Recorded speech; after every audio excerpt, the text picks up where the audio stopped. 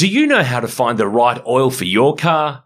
Now you can find out quickly and easily online, thanks to Castrol's Rego to Oil tool.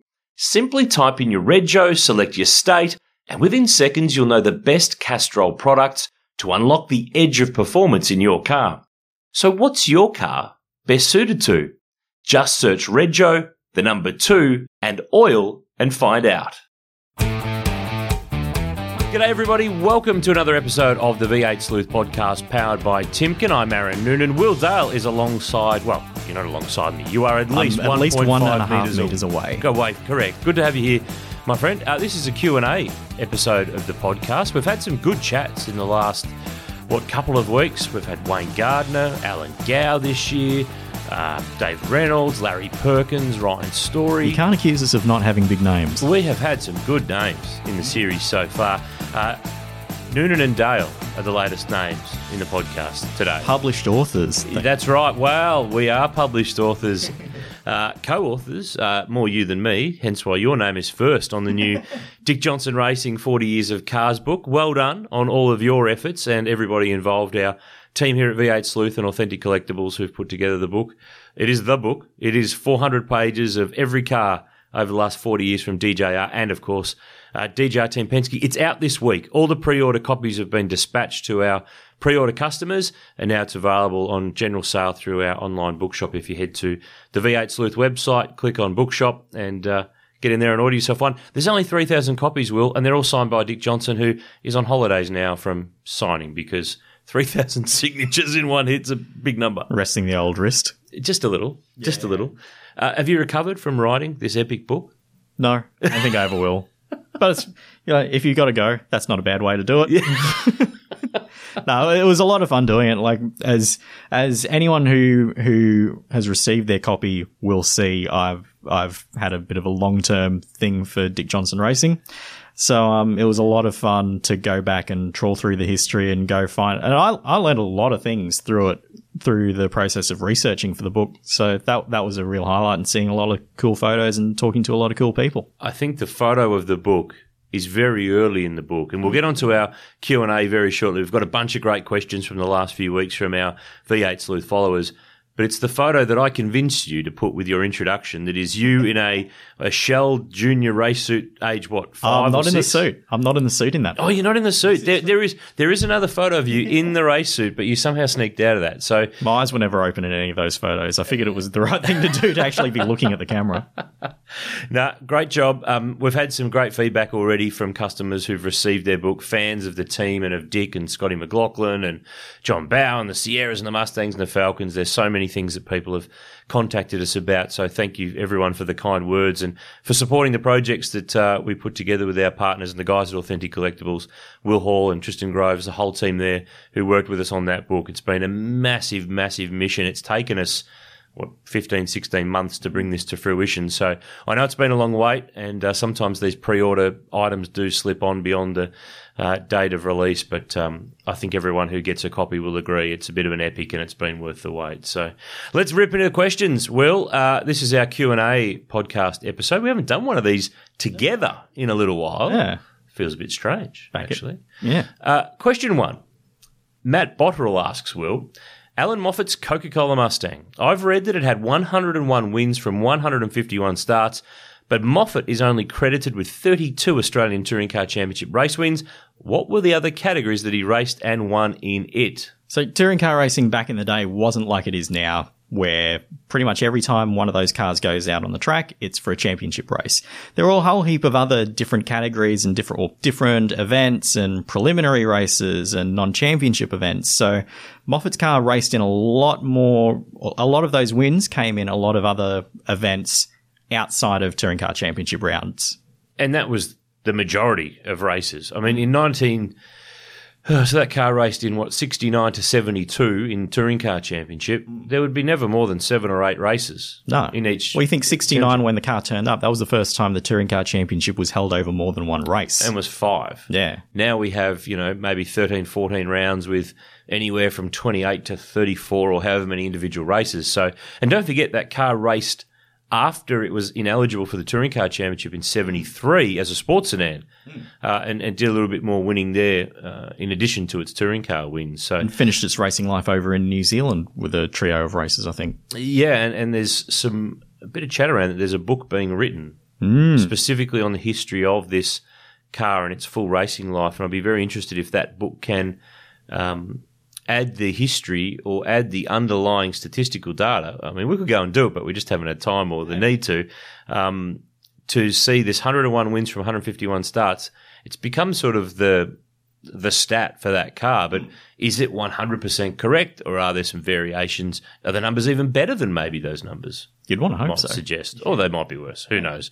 Nevertheless, even if they're a little bit worse, they are still pretty good. Pretty good. Yeah. Okay, question from Jared Laws. Besides the cars that are currently racing in the main game, which chassis is the least amount of main game supercar starts? Jared assumes it'd be something built around 2012 before the change to Car of the Future. Not quite. We've delved through the database on this one, and we've sort of had to take a couple of lines of inquiry. We're not counting cars that raced in the early 2000s that were Konica Series cars that did Bathurst or Adelaide as they were allowed to do in those days. We obviously haven't picked current cars that were either brand new late last year or early this year. So here's a couple that I'll throw up there that will make people go, yes. There's no specific one answer here because there's too many caveats to it all, but David Thexton's BA Falcon, I know there's a lot of Sleuth followers who are Thexton motor racing fans, that did not start. It didn't get to the race. It didn't get to race because he didn't qualify for 2 rounds in 04 before that team shut down. Derek Van Zel, who built, remember Thomas Mazira's Densitron car? He built his own car for the 2000 season that ran Queensland Raceway and Sandown late that year, the 500 at Queensland, and then ended up in the DVS later on. So it only did 2 main game rounds. So we're talking, 20 years ago? Remember that John Bell left Dick Johnson Racing to go to cat racing? Yes. There was an EL Falcon that the team had put together in Perth. He used it for one championship round, a couple of rounds. I think it was the early 99 part of the season before they had an AU ready. So Eastern Creek, I remember it at Adelaide as well. 500, yeah. And I think they had an AU for the next round, if memory serves correct. Yeah. And, of course, high-profile car, Craig Lowndes' 1999 rollover Calder car. High profile vertically. Yeah, it was high, low, high, all of that. 3 rounds was all it did. Debuted at Sandown, then Queensland Raceway's inaugural sprint round in 99, and Calder. It's roughly $100,000 a meeting based on build cost, I think. It's not a very good ratio, is No. it? That's very, very bad on a starts to dollars ratio.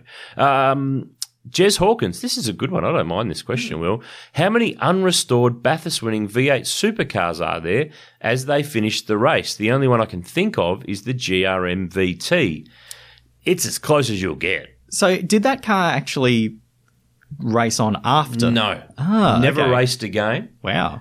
November 2000, Bathurst, 20 years ago, Tanda and Bargwana.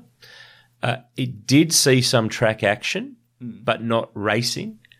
Nathan Pretty tested it. Yep. In the years afterwards at Winton. It ran at I think from memory it was 2003. There was a 25th anniversary of Commodore celebration at Bathurst on race morning. And it went for a little trundle around there at low speed. And, of course, it was part of Gary Rogers' 70th birthday celebrations up at Queensland Raceway a couple of years ago. But that's as close as you can probably get of all of the cars. You think about the ones that are undergoing restoration, raced on and were sold to other people.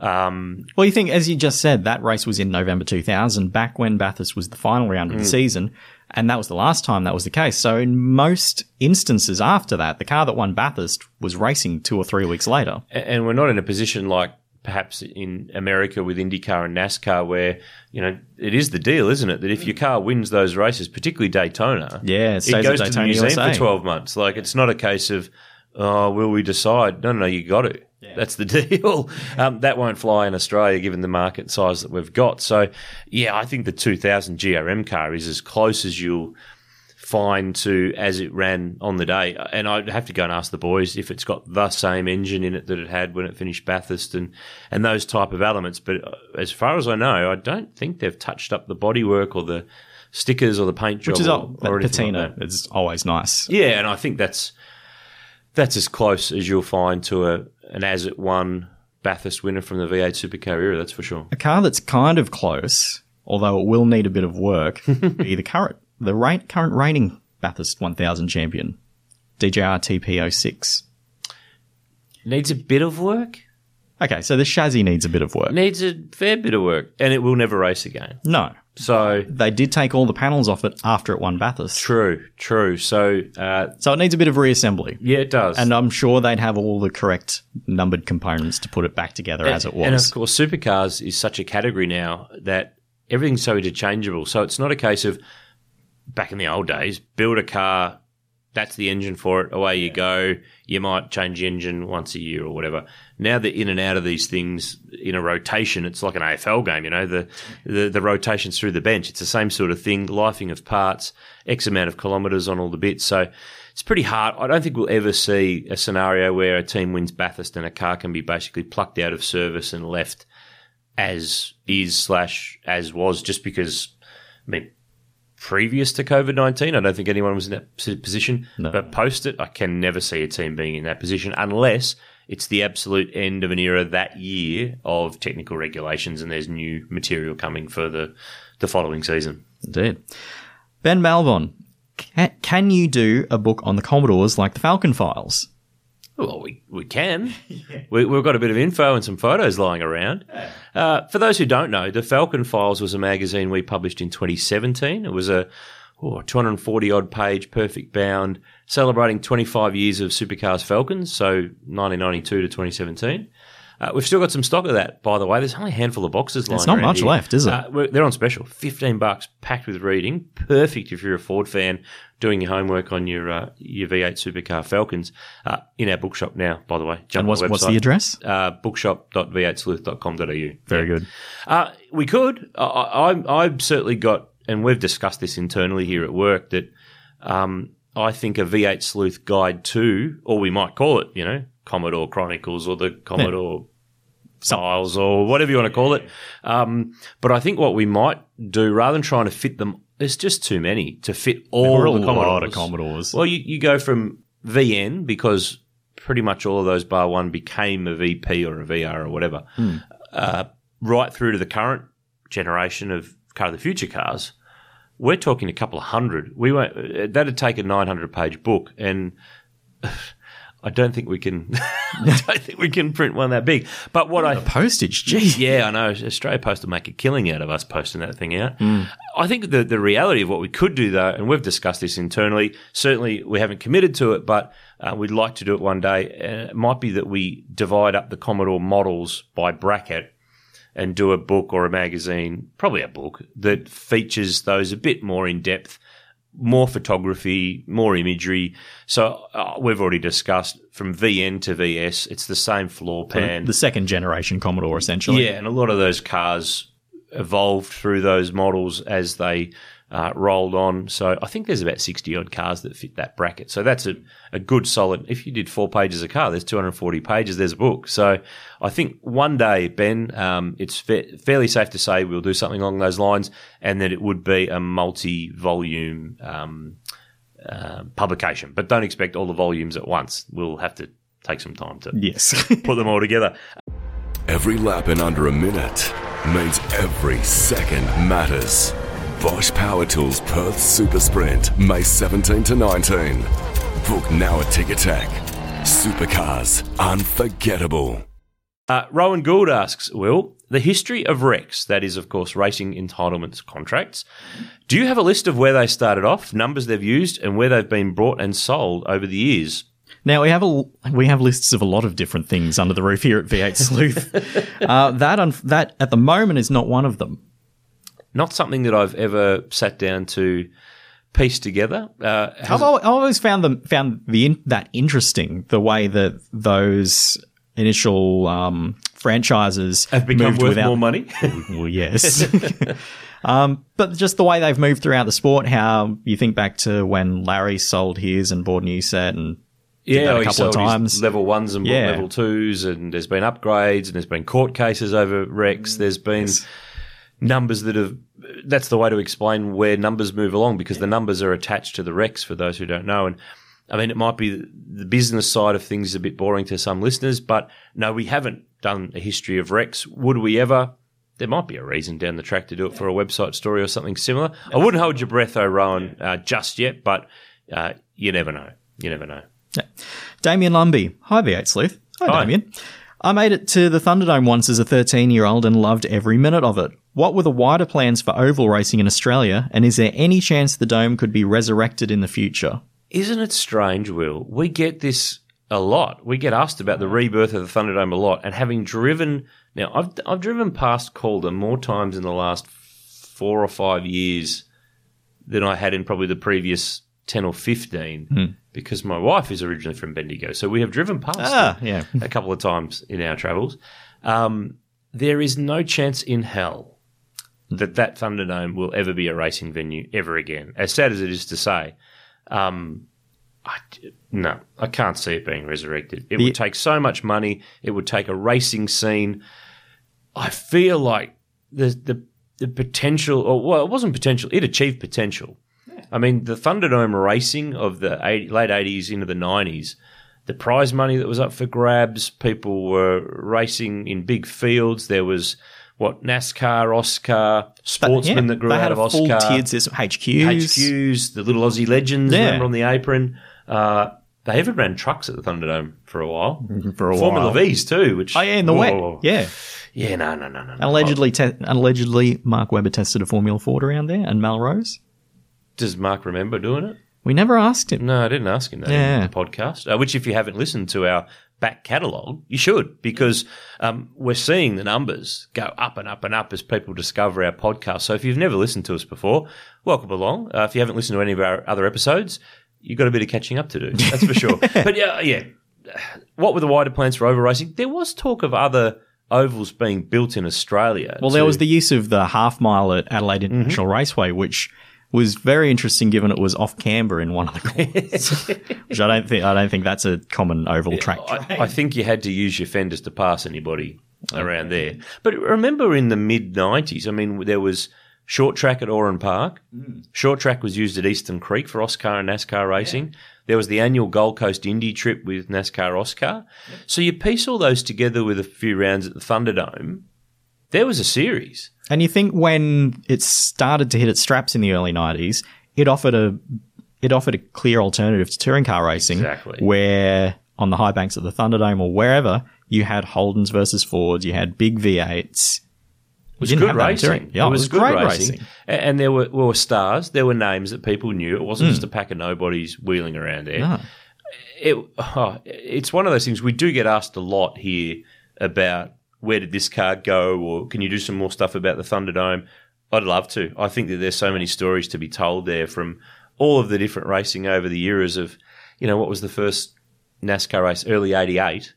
And the last time the Thunderdome ran was, 99, 2000, around there. Sounds about right. So there's so many stories and there's so many cool things to go on about there. And I think it's a part of our history that is important that we try to find a way to keep it and to celebrate it, because I think sometimes people don't understand just what was achieved out there on the world stage. I mean, we hosted the first NASCAR race outside North America at that currently run-down, decrepit Thunderdome as it sits now. It's very sad to see the tumbleweeds and the ticket box all smashed up. And another piece of NASCAR history around the world: first race for NASCAR level cars won by a female driver in Terri Sawyer. Terri Sawyer. Now, there's a name that you don't. I mean, we're changing topics here completely, but there's someone who achieved amazing stuff on the Dome in Oscar NASCAR. Yeah. And you don't read or see anything about her. Yeah. We need to find Terri Sawyer. No, I reckon that's the story. Remember she drove 05? Oh, her Oscar of course, for a time was 05 for the drink drive message. She ran 05 at the Dome more than Brock ever did. Yeah, well, that's true. Which Brock did one Oscar race and a NASCAR race that he never started. Yeah. Just practiced. So Anyway, yes, but Damien, answer the question, wider plans for over racing. I think there was chat of an oval in Queensland, and there was always discussions. I think they did the foundation work at Lakeside to do that. Oh, really? Yeah. Was it Darlington? I don't know. There were a lot of plans at Darlington that never quite came past, but definitely Lakeside. It was a long time ago, but had Group A not evolved into V8 touring cars / supercars, we had supercars. They were on a Thunderdome. Yeah. I think that was part of the smoking gun that Ford and Holden held. It was at Bathurst 91 where they released that joint statement with Shell and Channel 7 saying, fix the rules or we're out. And that's where they were out too. Yeah. Well, I just... Or one of their avenues. Yeah, anyway. I just think that they would have used that as a good pressure device on the powers that be. But nevertheless, it was... it's a shame. But Damien, don't hold your breath is probably the short answer to the longer question. My turn? Yes. John Stryker, what was the reason behind dropping the recognition of round results after 2008? In 2007 at Eastern Creek, we had Mark Scaife's round win there being celebrated as it broke Brock's record, but 18 months later it was rendered irrelevant due to the rule change. Now, it's a good question. It's a good point too. It slightly predates my time in the championship as well. So I don't actually remember why the change was made. Well, for 2009, every race had a podium finish, had a podium presentation and a trophy. So previously to that, there would be 3 or 2, depending on the weekend, races, and the most points for the weekend won the round. They stood on the podium with the trophy, 1, 2, 3, top 3 for the weekend. I think it was felt that there wasn't enough recognition for race winners, individual race winners, and that there was the odd occasion, but I think this was overblown, and I think this was a huge mistake, by the way, from the powers that be at the time. That there was an understanding that there was people winning rounds without winning races. You could count on less than, one hand and a bit probably, the number of times that happened in a multi-race round. We started doing multi-races regularly in 1992 in each round. Yep. And that ran right through to 2008, before the end of the round era. Yeah. So what's that, 16-odd years? And there were a few outliers through the 70s where they did the whole... but I'm talking about when it was the standard race format. Yeah. I mean, I do remember, I only remember it because it popped up on TV the other day, the Barbagallo round in 2006, I think it was. Mark Scaife won races 1 and 3. Dean Canto won the reverse grid race. But Steve Richards won the round in the Jack Daniels Cup because he had a really bloody good round. Yeah. And he made up piles of ground in the reverse grid race, and he was, I think, 2nd and 3rd in the other 2 races. So it wasn't the norm, it was the exception, but they changed the rule like it was the norm. And I think, my personal belief is quite often they change rules, and I say they as in Avesco at the time or Supercars now. The entity rather than the particular person. Rather than the people, whether it's the commission or the board or whoever's involved. I have a firm belief that they change things because of feel, not on data. Because if you looked at the data on that one, if that was the reason for changing it, is wrong. See, I like the change, though. I like the idea that the person who... I don't like what it does, though, to the records because it skews them all out of whack. It's always going to change, though, because in the current era, you have 13 to 15 rounds compared to, as we said earlier, one race to win the championship or it's 5 never rounds to win the championship. It's always going to change. And that's right. Yeah. I think it just makes more sense that if you're trying to broaden the sport, the person that gets the checkered flag's the person that gets the trophy. I agree with that completely. What it does do is it does skew the records of the sport a little bit, but as you say, it's always going to be skewed. Anything that's over 60 years, as the Australian Touring Car / Virgin Australia Supercars Championship is always going to have some form of, it's apples and oranges, but they're all fruit, but they're not quite the same. So you look at NASCAR in the US, and it's the reverse, where no one's ever going to win 200 races in the top tier like Richard Petty did. Not unless they go for a long time and they're really good. Yes. But, that was the premise behind the change of it. For the casual fan, as you say, that's right. It does make it a little bit more obvious when you go, hang on a minute. So this guy wins, but he didn't win. Yeah. That's a strange one. I understand that. But it didn't happen as many times as probably people felt it did to change the rule. And it makes all those moments of Scaife breaking Brock's record at Eastern Creek. I mean, we keep the round stats still, but they're not a celebrated part of the sport because it's not the marker of achievement anymore. It's individual race wins. And quite rightly, Jamie Whincup is celebrated for all of his championship race wins. But if you think Jamie Whincup's won more races than Allan Moffat or Peter Brock, you're not even close. Seriously. One more rounds or races of anything. No, I see what you mean. So going back to our point earlier on, I still think Whincup is absolutely in the conversation of the GOAT, greatest of all time. But for win numbers, so you take Peter Brock's number of Australian Touring Car Championship race wins, that doesn't count all those Bathursts, doesn't count a pile of those Sandown Enduros and all the other Enduros he won, the South Pacific Touring Car races he won in good fields, in all of those odds and sods touring car non-championship events that Moffat would have won and Brock won races in, or Gagan or Jane or Beachy or whoever.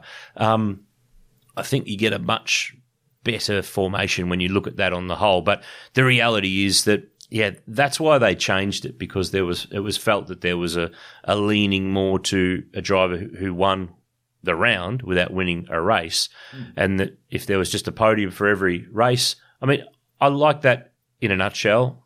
As a podium for a race, it makes sense. It just means that the records over time are somewhat skewed. So podium records are hard to compare because there's so many chances to get a podium now. But I guess you've just got to look at the percentages of how many times could you potentially get on the podium in your era versus how many times you did. That's the real market to be able to compare things. Did we answer it? Yeah, I think we did. I think we did. David Roberts, did Channel 9 ever telecast an Australian Touring Car Championship race? By my reckoning, not a championship race. No. They've telecast, obviously, like the Australian Grand Prix support races over the years. Yep. The Brock Classic. The Brock Classic, the Nissan 500, the first touring car race at Eastern Creek. Yep. But off the top of my head, I can't think of an instance. No, and if it was, I'm guessing it would have been remember that we know the history of television rights in the championship. Obviously, we're in a Fox and 10 world. Prior to that, we were Channel 7. Prior to that, it was Channel 10. Prior to that, it was Channel 7. Prior to that was ABC. But prior to that deal being done in the early 80s, ABC did some, 7 in Sydney did some. It was like a circuit by circuit thing. Yeah, there was circuit by circuit, but different era of promoters rather than one big umbrella of a championship. So mate, there could be the potential somewhere in the 60s or 70s that there was a Channel 9 event at Calder or somewhere like that. But as far as I'm aware, I don't think so, and I would need to see some seriously good proof for me to think otherwise. But I don't think so. Liam Baker asks, what's the news you have on this gathering of all things Holden at this year's Bathurst? What cars do you think we should probably see or possibly see?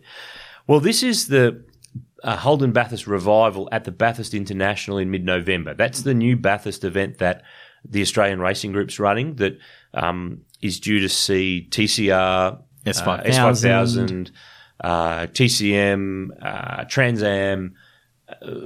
What else? I think there's some news coming in regards to that. Oh, obviously the Bathurst 6 Hour is now part of that event too, with the production cars that wasn't held earlier in the year at Easter. So the premise of this is that it's a super sprint. Basically, it's not a race. I think there's room for 100 cars, and it's open to any logbooked Holden.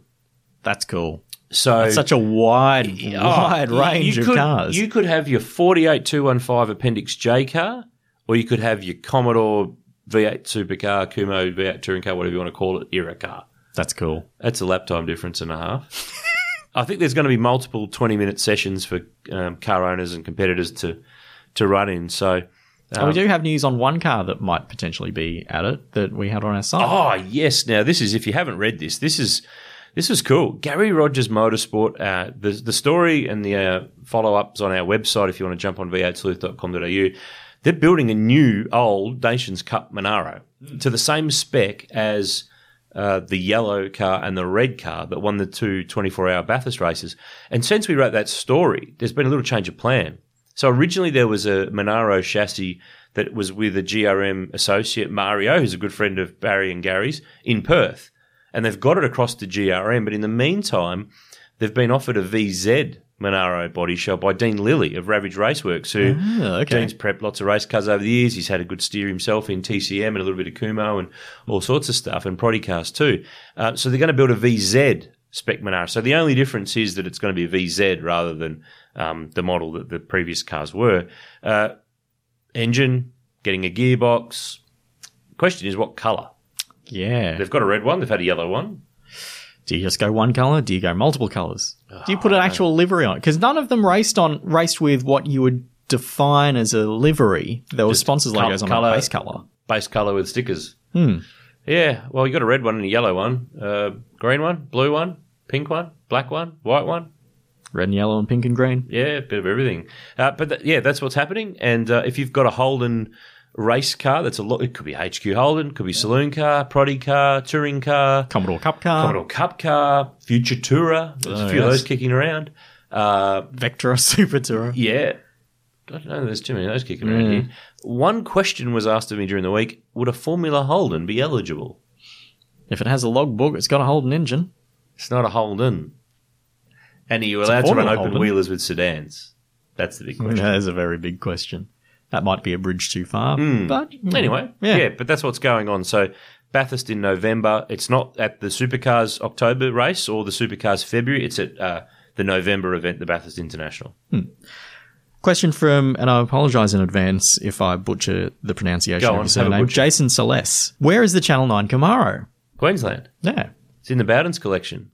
Yeah. They've had it for a long time now. Did they buy that straight off KB? I was trying to think of this the other day. I think so. Remember that KB drove it at Bathurst for the last time in 82 when it did its infamous barrel roll. The Channel 6 Camaro, yes. Yeah, I didn't want to say it because it's been said so many times, but he did the 83 Oran Park touring car round in it, car 66, I think, from memory. Yep.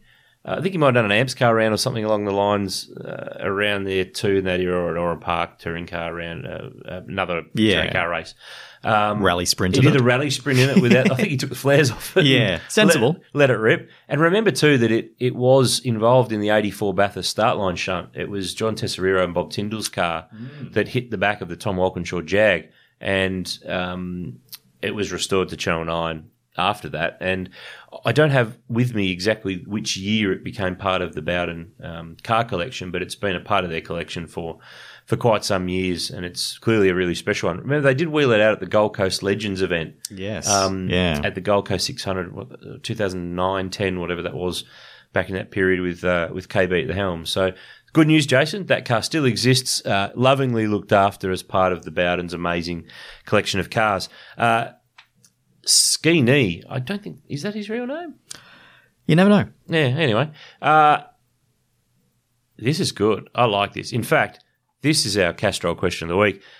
Anyone from the global motorsport world, who would be your ultimate sleuth podcast guest? Apart from Will Dale, of course. Well, naturally. That is a good question. Who are you thinking? The first name that pops to mind, and it's a bit from left field, is Klaus Needsvits. Ah. I like that. You think of a guy who was a Works Ford driver, raced big Group C sports cars, raced Nürburgring, raced for Rudy Eggenberger and Allan Moffat. Obviously had a pretty good synergy with both of those people, both very idiosyncratic people. I think he'd have quite some stories to tell. And of course, he's a motoring TV presenter these days in Germany. Yeah. So it's 30 years this year since he took pole at Bathurst in 1990 in the ANZ car. Now, he was on top in the shootout in 88, but that wasn't for pole. No. That was the year that it wasn't allowed to count for the grid positions, and Dick Johnson kept the pole from regular qualifying. That's a good one. That'd be really interesting to hear his side of that era. And don't forget, too, that we were exposed to him as a Sierra Eggenberger driver, but he later drove, I think, for the Opel German touring car team, and also spent some time in Honda Accords in Super Touring in the years after. And remember, it was the annual thing of Moffat trying to get him to come and do Bathurst in the Falcon, but he could never do it because he had commitments. But he finally did it once in 96 with he and Ken Douglas in the Synovus banana boat. Banana boat. Falcon. I'm going Dale Jr. Yeah, that's a good call. That's a really good call. I love that he's totally aware of motorsport history. Clearly, obviously, his dad's is a big part of it, but I really enjoy his podcast whenever I get a chance to listen to them, and the conversations and the stories that come out of them. He's clearly got huge respect from a lot of people. I've met him before. Oh, really? When he came to Phillip Island. Oh, of course. For the V8 Supercar around in 2007, I think it was, when he was down there sussing things out. We did a very quick grab with him, I think, for V8 Extra at the time. So I have actually met him before. I'm sure he won't remember.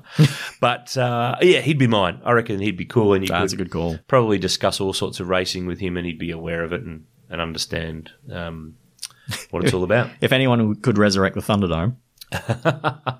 Hey, I think he's good, but I don't think he's that good. He brought North Wilkesboro back from the dead. For iRacing. Yeah. Do you reckon we could get the Thunderdome on iRacing? theoretically, you could, but it'd have all the bumps it currently has. They It could was potentially bumpy smooth when them it up. was a thing anyway. Well, it wasn't that bumpy to start with, but it got very bumpy very quickly. It did. What was it, the ski jump they referred to on the think exit they of did, turn 2? Yeah. Terry Labonte said. Yeah. Do you agree that's our Castrol question of the week? I completely agree that's our I Castrol think question of the week. Guinea, even if that's not his real name, you are our question of the week thanks to Castrol. Because remember, Castrol is more than just oil, Will. It's liquid engineering. Castrol provides the oils, fluids and lubricants for today and the future for every driver, every rider and every industry. Make sure you follow Castrol on Facebook to stay across the latest in motorsport, exclusive comps and much, much more. So good job, our Castrol question of the week. And the next question is about a person who's currently sponsored by Castrol in their racing team. Mm-hmm. Colin White, Daniel Ricciardo to McLaren could be a smart move. What saith the sleuth? What saith the sleuth? The sleuth saith that, yes, that could be a smart move, but the word could is massively overused in media these days. In these uncertain times, which is another word or phrase I'm sick of hearing in the last 2 months, anything could happen. I could win Tats Lotto tomorrow. Well, let's hope. Yeah, that'd be ace. Let's hope we both win. How good would that be? We would start the way to buy the Thunderdome, that's for sure. Could? Yeah, it could. The question is, will? Yeah.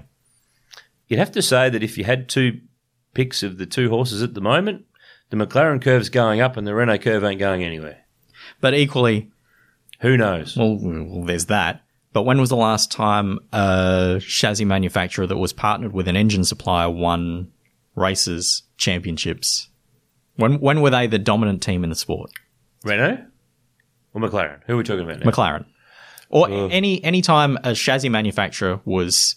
i.e. not the one all in, i.e. like Mercedes or Ferrari. Or Renault, yes. Or Red Bull. Or Red Bull. Are you counting Red Bull in Yeah, that? it's true.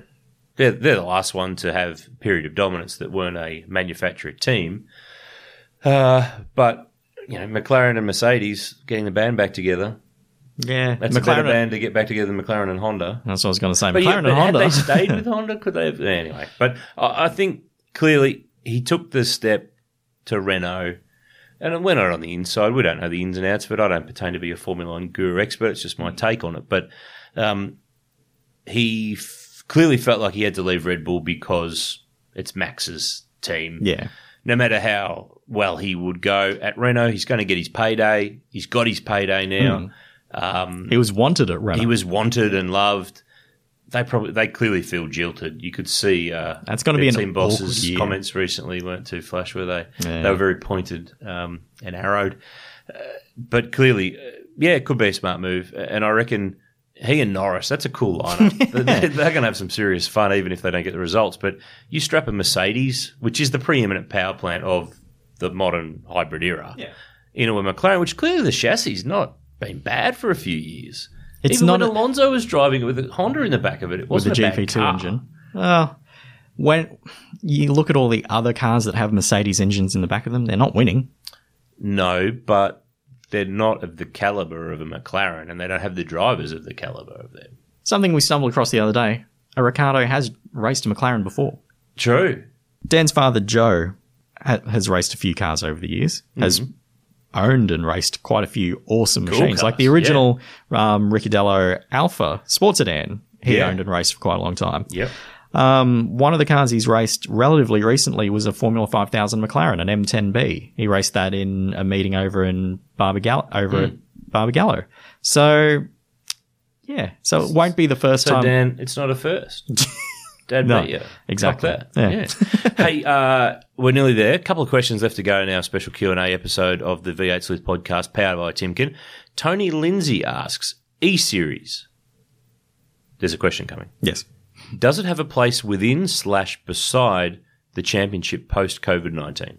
Well, it's had one. There has been a Supercars E-Series the last couple of years. But Not for the main drivers, but if it doesn't have the main drivers, no one cares. it has attracted an audience. There is an audience for esports out there. There is, but is it big enough for corporate sponsorship to bother getting involved? Well, that'll be the test, won't it? I think that it does have a place. Yeah. But I think it's on the basis that you have, like we've had in the BP All-Star Series and in ARG Car Sales Esport Cup, the real drivers racing. With all due respect to all those sim racers out there who are guns at it, they will have people in their world who know who they are. But in the broader landscape of television viewers, motorsport fans, Scott McLaughlin, Shane Van Gisbergen, and Anton De Pasquale, etc., the whole V8 field, I think it's the cool thing that it could. If I'm Supercars right now, I think that would be a great thing to put in an upcoming rights deal. Add value. You know, you're always going to have real rounds, 3 weeks apart, something along those lines. Yeah. Why not run a small? You don't want to have a big long thing stretched out over the year, but why not? You know, for example, if you're going to have a gap in your calendar of a month or two, like we were originally going to have this year anyway, we've just had it a different part of the year that what we all kind of planned it. Why not have a 4 or 5 round? I mean, the drivers clearly will want a break because it's their holiday period, but there's nothing to say that you can't have one of the regular drivers representing their team plus a gun sim racer alongside them. Yeah, but it needs star names. It needs star names. But if you'd asked me before all this happened, I would have said, yeah, maybe. Now I would say, yeah, there's definitely a place for it, but it has to have a star element to it or a majority star element to it. If it was just all the sim racers, even if they're wearing Shell V Power shirts and, you know, WAU shirts and whatever else, it's not the same. And that's certainly not I'm not attacking sim racers or anyone who's good at it or makes it their world. It's just the commercial realities of if there's a place for an E-Series out there in a bigger, broader media landscape. Next question, Patrick Harding. Hey, Aaron, any chance of doing a book on all the circuits to have been part of the Australian Touring Car Championship / V8 Supercars Championship? There's always a chance of anything, like us winning Tats Lotto or buying a Thunderdome. Yeah. Book on the circuits as part of the championship. What would we put in that book, Will? Well, circuits. Yeah, I know, but what would we write about? Guess their histories, like different layouts, winners, stats. Yeah. A lot of nice photos. I think we could. Lots of nice photos. We've got a lot of nice photos lying around here. Yeah. Yeah. It could be. It's an idea. Could be doable. I mean, there's enough circuits. If you go back through over the years, I don't have that off the top of my head, but I think we're in the 30-plus number of tracks to have hosted rounds. We've had some new ones in the last few years. We've obviously Newcastle, new street track. We've had, what else has been new in the last little while? Townsville. Albert Park. Oh, yeah. Albert Park. Because it wasn't a championship round up until 2018. No. Townsville's been around for 10 years now. We've had our overseas venues. Yes, Marina. Potentially it might be Hampton Downs joining the list if that's where we end up in January, or Pukekohe. Depends on Circuit of the Americas, 2013. Shanghai. Bahrain. Yes, Marina Circuit at Abu Dhabi. Hamilton. Everyone forgets Hamilton. Yeah. I quite enjoyed Hamilton. Yeah, I used to have some good pubs, good bars. And you could walk home. It wasn't far. It was great. So, yes, yep, we'll put it on the list. It's a chance. It's a possibility. But I think we would need to craft exactly the focus of what it's all about. Because in my head, it might be part of a bigger championship history book potentially, but you never know. TBC. Will. Yes. Damien Cesario asks, when will V8 Sleuth release more Super Touring DVDs? Example, the seasons of 95, 96. So that kind of goes back to our question about touring car racing on Channel 9, because they showed those early Super Touring Championship races. They did. I used to get up at 6:30 on a Saturday morning in Ballarat because that's when they showed the 1994 season. Yeah. And on the weeks that the Australian Manufacturers Championship, as it was called, wasn't being shown, they showed the British Touring Car Championship. So there was like 29 straight weeks of getting up at 6:15 on a Saturday morning, which I would never do now. You could just set the recorder and get up later. Yes. You could do that with the VCR, but I didn't trust it, so I wanted to get up and watch it. So, no, fair. Damien asks about specifically the 95-96 season. Sadly, the broadcast tapes of those races I don't believe exist anymore. And if they do, there'll only be a round or two of them. That's a shame. Yeah, the production company that put those together was called Z-Space. It still is called Z-Space. In fact, they put together the big screen coverage that I've worked for in the past at the Grand Prix at Melbourne and also at Singapore. And I did ask Tim Jardine, one of the co-owners, he and his wife Fran run the business, a few years ago about master tapes of some of those Super Touring shows. So they created those, I think off the top of my head, they were the 96, 97, 98, 99 sort of years. A different company, I think, did 94 and 95. But they had a smattering of them at the time, and I went back to him and asked him in more recent times, and they no longer have them. So unless there's tapes tucked away that they don't know about and that we don't know about, I'd say the chances of that are pretty slim. But I think there's a little bit more super touring for us to dig out of the Channel 7 archives that we could find a way to put into some other places. The support races from the Bathurst 1000 in 96, when Jim Richards won in the rain in the Volvo, which we wrote about on the website not that long ago. So, and we put out the 99 Bob Jane T-Mart's Bathurst, which is sort of a forgotten race. It was largely behind the safety car, but that one's out there now in the cmsmotorsport.com.au shop. But maybe down the track, but there's not that much for us to rifle through. Lucky last from Danny Nemoni. Oh, Danny Nemoni. Yeah, he's a regular. He is. Passionate sleuth follower. And it's another DVD-related question. Will there be any Oscar races put on DVD in the future? Oh, that's a really good question, because so much of that material won't... Channel 7's archives do have some Oscar NASCAR racing from the early 90s and late 80s. So there would be a little bit of that stuff lying around that we might be able to put together into a release. Once you get out of that era a bit later, remember it was on SBS. Yeah. And 10 did show one of our highlight type shows in the late 90s, 96, 97 sort of period. We'd need to find broadcast tapes of those. And I think there were different production companies that did them over the years to even know if they exist, let alone if there were rights that we'd be able to clear. And then there are the races that were at Gold Coast Indy that were on 9. They do exist. I have seen some of those in the archive. I hope they still do. But yeah, there would be a couple of those lying around that we could get our hands on. So between what we know that is around, it's doable that we could do a Thunderdome release or a Oscar, Amazing Oscars or Aussie Oscars or whatever you want to call it. So, Danny, on the list, possible. We will see what we can dig out. Cool. That's it. No more questions. Done.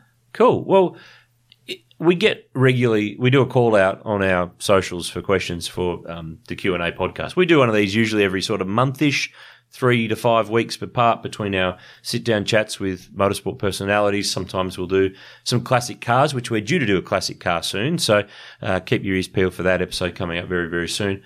But if you've got a question to throw in at any time, jump on our website, v8sleuth.com.au, go to the contact page, shoot us an email through there, and we'll put it in our little list of Q&A content, and we'll back it up and work our way through the best ones. We can't get to all of them because we do get a lot of questions every week. We really do. We do appreciate all the ones we get, but yeah.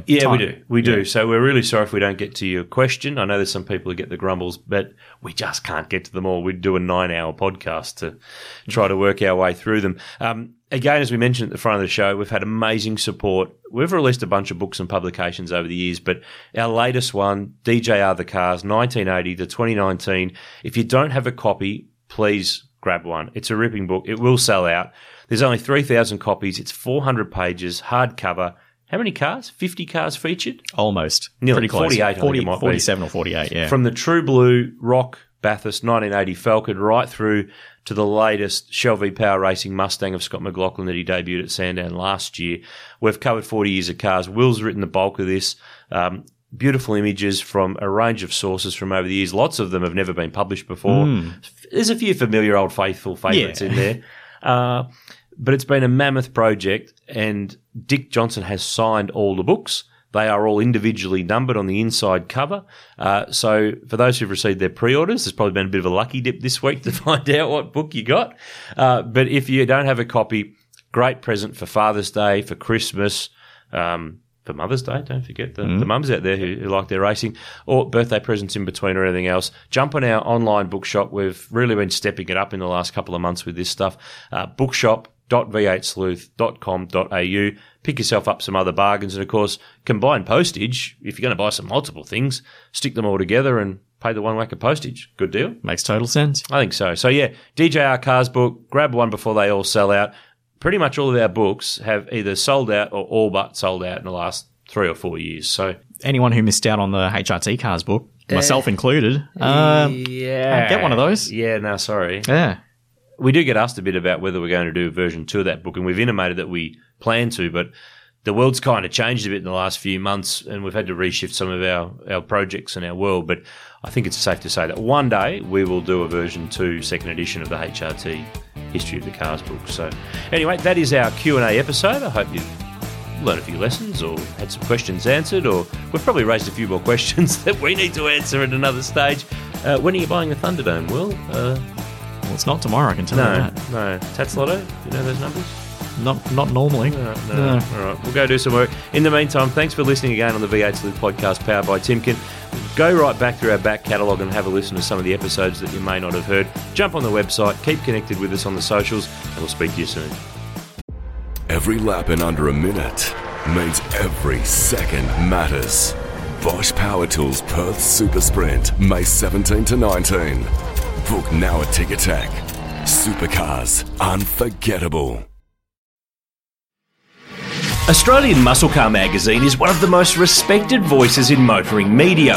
There's been over 140 issues and thousands of stories published in the last 22 years, from the amazing muscle car machines of the past to the present, and the stars that steered and built them. AMC has something for everyone. Delve into the heritage of homegrown high performance now at musclecarmag.com.au.